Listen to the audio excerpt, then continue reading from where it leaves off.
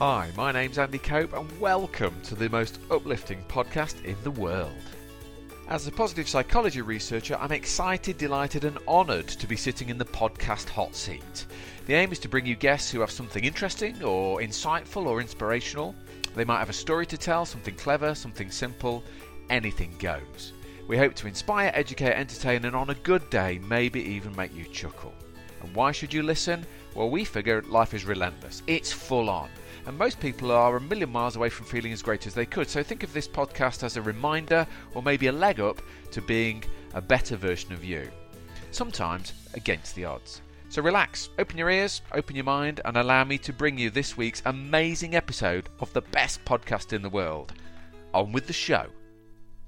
Okay, ladies and gentlemen, you can hear the smile in my voice today because on the other end of the line, I am ultra excited to have a good pal of mine actually, and somebody who always inspires me, somebody who's dominating my Facebook pages at the moment with his immersion coaching and his seeker of the truth. So Cull, I know from many years ago when he was, and what he didn't know until now is he's one of my original 2%ers. And for those who don't know, I've just handed in a PhD thesis at Loughborough Uni, 12 years in the making. And I've been researching happy and positive people. Now, one of the reasons it took me 12 years was that I spent a few years getting the wrong data. So I surveyed businesses and I would ask people in businesses how happy they were, and if they rated as 8 or more on a happiness scale, then I would be interested and think they were really positive. However, what I realised after a couple of years of data is that I was gathering data on the wrong people. A lot of the people who said they were happy, I followed them up in an interview and they were just weird or just mad or just in denial, or they were just upsetting and annoying the people around them. So then I added another question on the bottom of the survey, and the killer question that I then asked was, who else in your organisation makes you feel fantastic? So what I was trying to pinpoint there is people who suggest that they are happy and feeling good, but also they are recognised within the business as making other people feel good as well. It's what I call flourishing. Flourishing is when your happiness leaks out of you and is recognised by the people around you. You are creating an emotional uplift, and that really excited me. And therefore, if your name appeared 3 times or more as somebody in the workplace makes me feel great, then I was interested because they were flourishing people. And there was one standout person in my survey. There's one person who, until this moment, didn't know, but he appears 15 times as being nominated in his organisation as somebody in the organisation makes me feel great. So he is the ultimate and the original 2%er, and I'm delighted to introduce the world to Cull Mahay. Cull, how are you, sir? I'm very, very, very good. And we haven't spoken for a few years now, Andy, and you never told me this kind of stuff. You've shown me. I have no idea that so many people would have said that kind of thing. Well, but actually, it's actually confidential. I'm not supposed to be quoting things from the PhD. Well, keep it quiet then.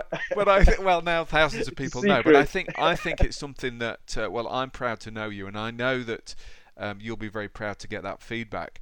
So what I would like to do, mate, is I want to go back a few years and talk about your former life, like I do with all the podcast people, but I think your current life is just so... Well, your old life was pretty damn good, but the new one is really enlightening.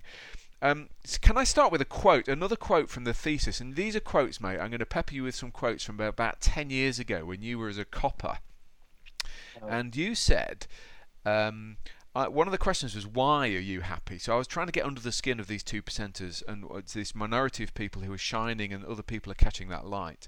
And I said, so why are you happy? And one of your direct quotes from back in the day is you said, I'm being real to myself and I don't have to carry the extra burden of masks to suit the variety of situations I face. So I could just say that again because I think it's really powerful. I'm being real to myself and I don't have to carry the extra burden of masks to suit the variety of situations I face. Cool, you probably can't even remember writing that, mate, but what do you mean by masks? Oh, can I just say that's incredible because I still believe in that philosophy right up to this day, and it's a central part of everything that I am. Authenticity is something that we all have the ability to practice, but most of us don't do it because society conditions us to behave in a certain way and think in a certain way. And one of the first things that we one of the things that we've all got in our houses is a mirror. We'll have a mirror in the hallway. And the reason that we have it in the hallway is that before we leave the house, we want to look in the mirror to make sure that we are wearing the right mask to meet that friend, to meet that colleague, to meet the general public, to meet the lover, whoever it is that we're going to meet. Am I wearing the right mask? Am I the right person leaving this house to go into that situation to meet that individual?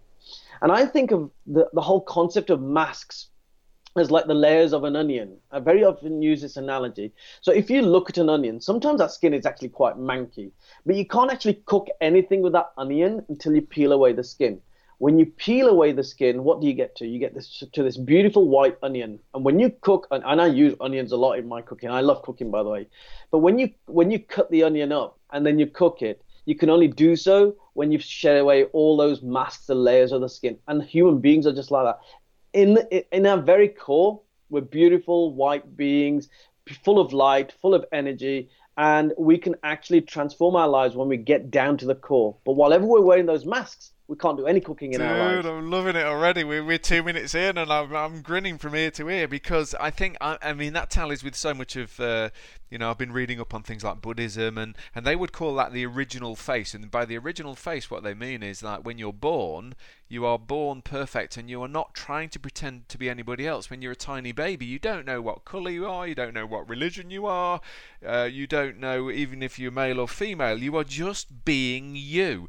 And I guess ultimately what you're talking about there is that's who we really are. So, but life teaches us to pretend to be somebody else, doesn't it? To conform to, and so I love the idea of that kind of original face and the clarity with which you bring to that as a concept there.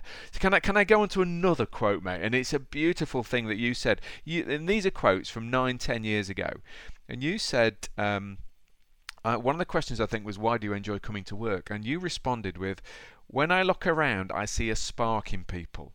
There is potential to be more in everyone. And I think, wowzer, what do you mean by that? Is there really? Because people might now be listening to this in their office with their headphones on, looking around at the mood hoovers in their office and thinking, I'm not sure they've got potential to be better, but maybe they have. What do you mean there's potential to be more in everyone? Well, you know, that sent a shiver up my spine because I still believe that. And it's ironic that I've called my signature event, which is Tour in the UK, called Ignite Your Inner Potential. And I still believe that if we strip away all this core that we've got, all this nonsense, all this sort of outer description of who we are, when we strip away all that, actually we are all the same. We are all interconnected. We're all sources of the supreme energy, whatever you want to call that supreme energy. We're all fragmentations, and we all have identical energies within us, identical. Now, what separates those from those who are successful and those who are not, the victims from the here in life, is mindset. And the mindset comes from our conditioning.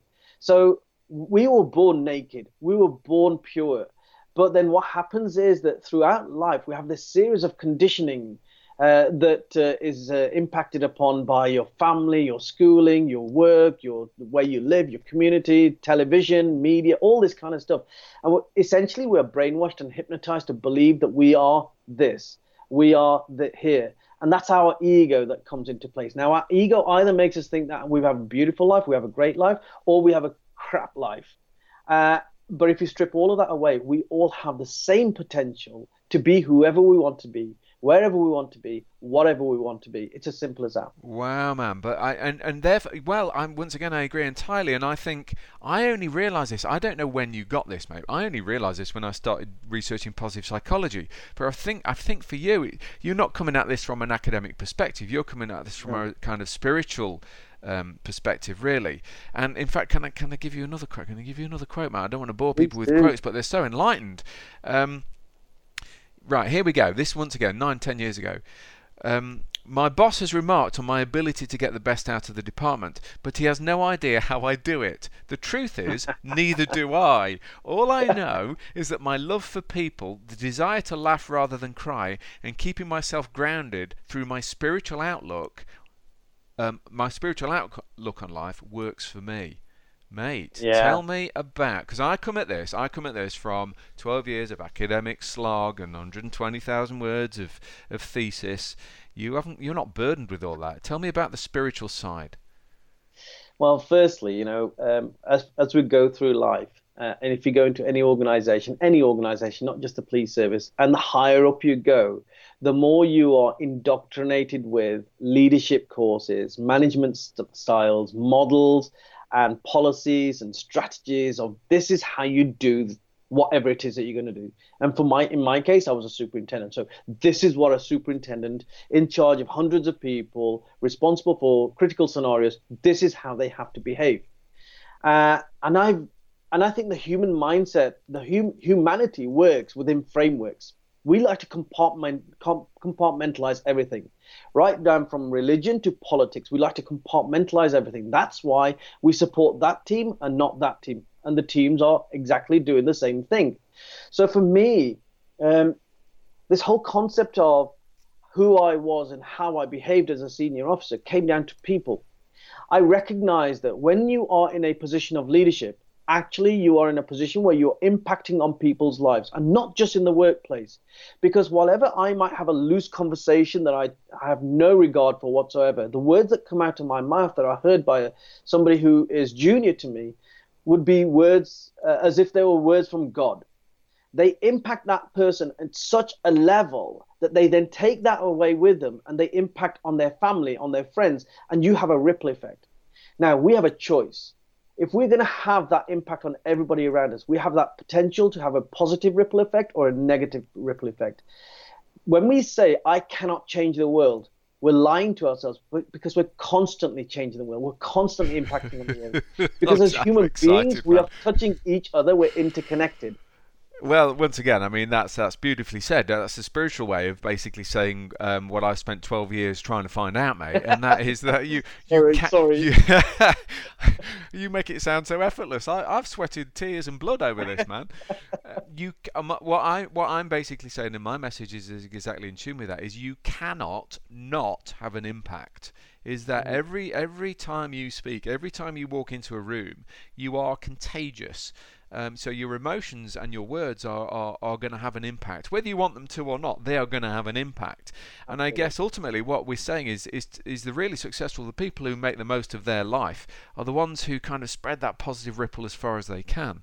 And I call it I think somebody a lot cleverer than me, we call it a portable benefit. And by a portable benefit, I mean that the 2%ers, these really stand out positive human beings like your good self, that isn't just about work. It's once it's within you, and once you've got that mental frame of mind, and once you've got that positive attitude, and once you understand the ripple effect, then that goes everywhere. So it goes home with you. You can be standing at a queue in Sainsbury's at the supermarket, and it's there with you. You're impacting on the person next to you. You're not even speaking to them. The way you stand, the way you are, will make or break other people's day. And I think most people completely underestimate the power of that. And as a leader and as a parent, they are the two most impactful situations ever. Yeah, I think you've just hit the nail on the head.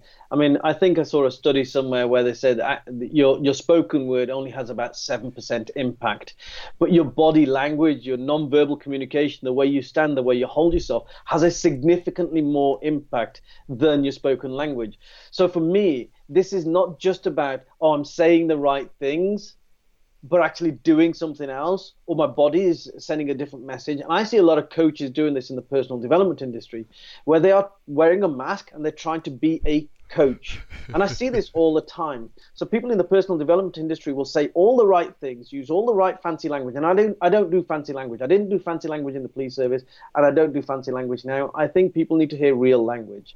So people do this, but then their body language is sending off a whole different message. So the impact that they're having on people is not the impact of their words, but the impact of the language that comes from their body, their physiology.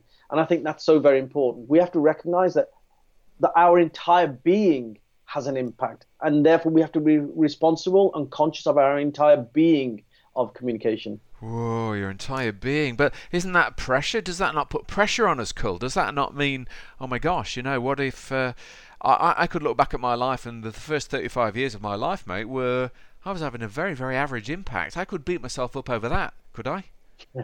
I could beat myself over the fact that I had a huge ego. several years ago. And the moment I started getting stripes and pips on my shoulders, I used to walk past shop windows, in a stride, looking at myself, But what's the point of that? What is the point of us looking back, anchoring ourselves to something that we've done in the past, when actually we've only have responsibility for what we're doing in the here and now, which builds a concrete concrete foundation for what we're going to do in the future. And that's the way I see it. Yeah, no, I agree. I think it's a Robert Holden. He says something like, anybody who's reached the ripe old age of 30 has got enough reasons to be miserable for the rest of their life. We've all got baggage. We've all made mistakes. Yeah. Okay, cool. Tell me, because you're selling yourself as an immersion coach. I've already said you're dominating my Facebook page with your Facebook Live, and all your events are all around the place. The Seeker of Truth. I would say you are Britain's answer to Tony Robbins, except you're like properly real. You're not. And I don't swear as much. Tell me about an immersion coach, mate. Tell me a little bit about that. Well, tell me what you're doing now. Because you've left one career. The other thing about the 2%ers, mate, you had to tick a box whether you had a job, a career, or a calling.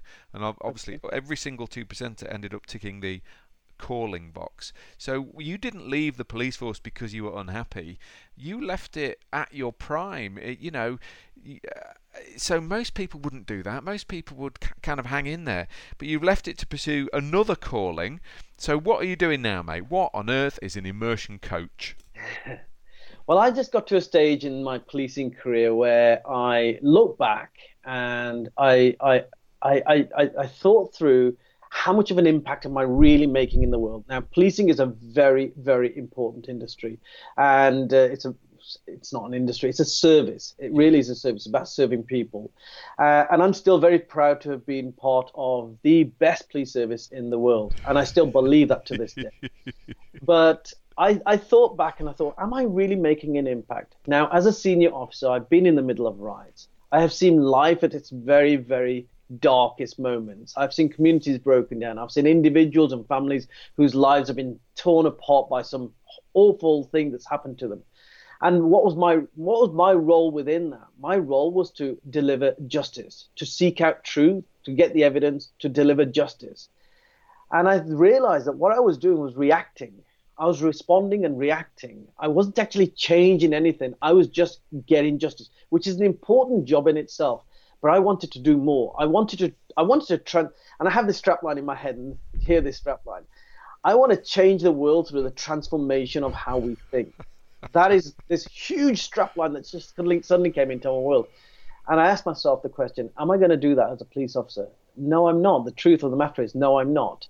And how am I going to do that? The only way I'm going to do that is by sharing my message, by hitting people on a one-to-one and helping them to reshape the way they think, by standing in front of as many people as I could, by reaching out through digital media to reach out and spread this message as often as I can, for people to regard their life from different perspectives, to say, well, it might not change this way, but it might change this way. So this is what I do. Immersion coaching for me came about when, I got all my coaching qualifications. I think I've got 4 coaching qualifications now. And every single one, the traditional approach to coaching has been taught, i.e., you get a client, the client comes to you for an hour, you have an intense coaching session for an hour, you then come up with some homework that the client will go away and do. They come back to you after they've done the homework in a couple of weeks, and you continue, and it does work. It absolutely does work. But I wanted to do something far more intense than that, far deeper, far more intense. And from my own experience, I used to be a commander for high-level operations like, firearms operations, critical operations, managing football matches, managing public order, all this kind of stuff, some really intense life and death decision-making processes that I had to be in command of. In order for me to train effectively and be effective as a leader in that, I had to go through what we called immersion training, where you immerse yourself in that environment. Very often on these courses, we'd be there at 8 o'clock in the morning, still be working till 10 o'clock at night. We thought about nothing else. And I thought, I wonder if I can apply this to coaching. So what I've come up with now is I've come up with immersion coaching, which is where I take my clients and we lock ourselves away in the room. I've got one tomorrow. And essentially what we will do, we'll go into a hotel. We will lock ourselves in a meeting room at 9 o'clock in the morning. We will not go out to eat. We will have sandwiches in the room so we don't lose our focus. We'll continue, and we won't stop until about 6 or 7 o'clock at night. So what do I do in that period? I do 6 things. I go through six stages. Firstly, it's recognizing that most of us actually don't know who we are. We really don't know ourselves at our deepest level. So I go into the values, really understanding what values drive your behavior and drive your thinking. And then I do a personality profile, but then I coach them through the findings of that personality profile. What's your preference state, for personality? Are you an introvert, extrovert, all these kind of things? And then I look at what I think is the most important thing if you want to move forward successfully. And that is knowing your foundation, which is your purpose in life. Why did God put you on this planet? Why are you doing what you're doing? Why do you want to do what you want to do? So really knowing that purpose and coming up with a strapline that really defines that purpose. And then I develop a crystal sharp image of where it is you want to be in X amount of years, 3 or 5 years. And not just in one specific area. This is not just about making money. This is not about having a business. This is not about having that ideal relationship. It's about everything. Because I have had clients who are millionaires, but then the rest of their life is in tatters, or their health is in tatters. So you have to look at everything in the round. So that's what I do. So we have this crystallized image of what it is to be like in 3 or 5 years in your ideal vision. And once we've crystallized that, we then identify all the language inside your head that is going to prevent you or is holding you back right now to get you to where you want to get to. And once we've done all of that, once we've done the cleanup inside your head, what we then do is we work backwards from the 5 or 3 year vision to where you are right now, and we create a roadmap moving forward again. And in essence, what happens at the end of it all is that the client walks away with a monthly action plan for the next 3 or 5 years to get to exactly where they want to get to. So really process, and it blows their mind. And then we meet up again in another 4 weeks' time. They will have sent their roadmap to me. I will have assessed it, critiqued it. Then we meet up in another 4 weeks' time. We tweak it again if we need to. We look at what actions they've taken, why they've not taken those actions, what we need to overcome to get through the inertia and to build the momentum moving forward. And then I always surprise my clients with one thing. I've launched my motivational event called Igniting a Potential. And one of the values that I hold is always lift as you climb. So whereas so many people advising me have said you should always have recognized established speakers on the stage as your guest speakers, I say no. I always want people who have never spoken before, because I want to put them in the deep end, get them on a stage in front of hundreds of people and get them speaking just like a motivational speaker. And I coach them through that. So those are normally my immersion coaching clients. And they're normally shocked when I say that. Mate, I'll be tweeting. That's my tweet of the day. Always lift as you climb. What a fantastic motto or mantra or whatever you want to call it. It's a beautiful thing. And I think you have just beautifully clarified the difference between a coach, and I get what coaching is, and I'm not very good at it. I don't do it, but I get what it is and its value. But immersion coaching sounds to be a completely different beastie, really, because you're taking the person and properly immersing them in who they really are, what their purpose is. I mean, like you say, most people haven't got a clue why they're here, what their job purpose or what their life purpose is, and then getting them to kind of go for it, really. Because I think life is a very short and precious gift, and I think that most people, we sit there in life's hurtling by in a blur, and we don't ever have time to think about who we are, where we're going, and how we're going to get there. So I think yours is not just a gentle reminder; it's like a proper wake-up call. Yeah, absolutely. I mean, I pride myself in, I'm an action taker. In fact, my saying is #DoItNow. Yeah. And people shout this to me in the street nowadays, #DoItNow. But, I'm an action taker. People say to me, how have you achieved this? How have you achieved this? And I say, I just decided I was going to do it, and I've just gone for it. I'm not special. I'm not unique. I am not, gifted with all sorts of special knowledge, magical knowledge. I just do it. And it's as simple as that. If we all just did it, we would all get somewhere. But we don't all do it, do we? And that's the difference, mate. That's the difference. Cool. It's been an absolute pleasure. I mean, the other thing that I will share with the listeners is that you took 0 sick leave in line with all the other 2%ers. So actually, being really positive, being really upbeat, being of that mindset is really good for your health as well. And I think that's another big part of what you do is linking your spirituality with your physical health. And can I leave you with one more quote, mate? And I'll sum it up, and this will just kind of park it really. So I've already alluded to the fact that back in the day, 10 years ago, you were already doing your dream job. So there was a question, is this your dream job? And you said, yes. So bear in mind, this is when you were a police officer. Yes, it is.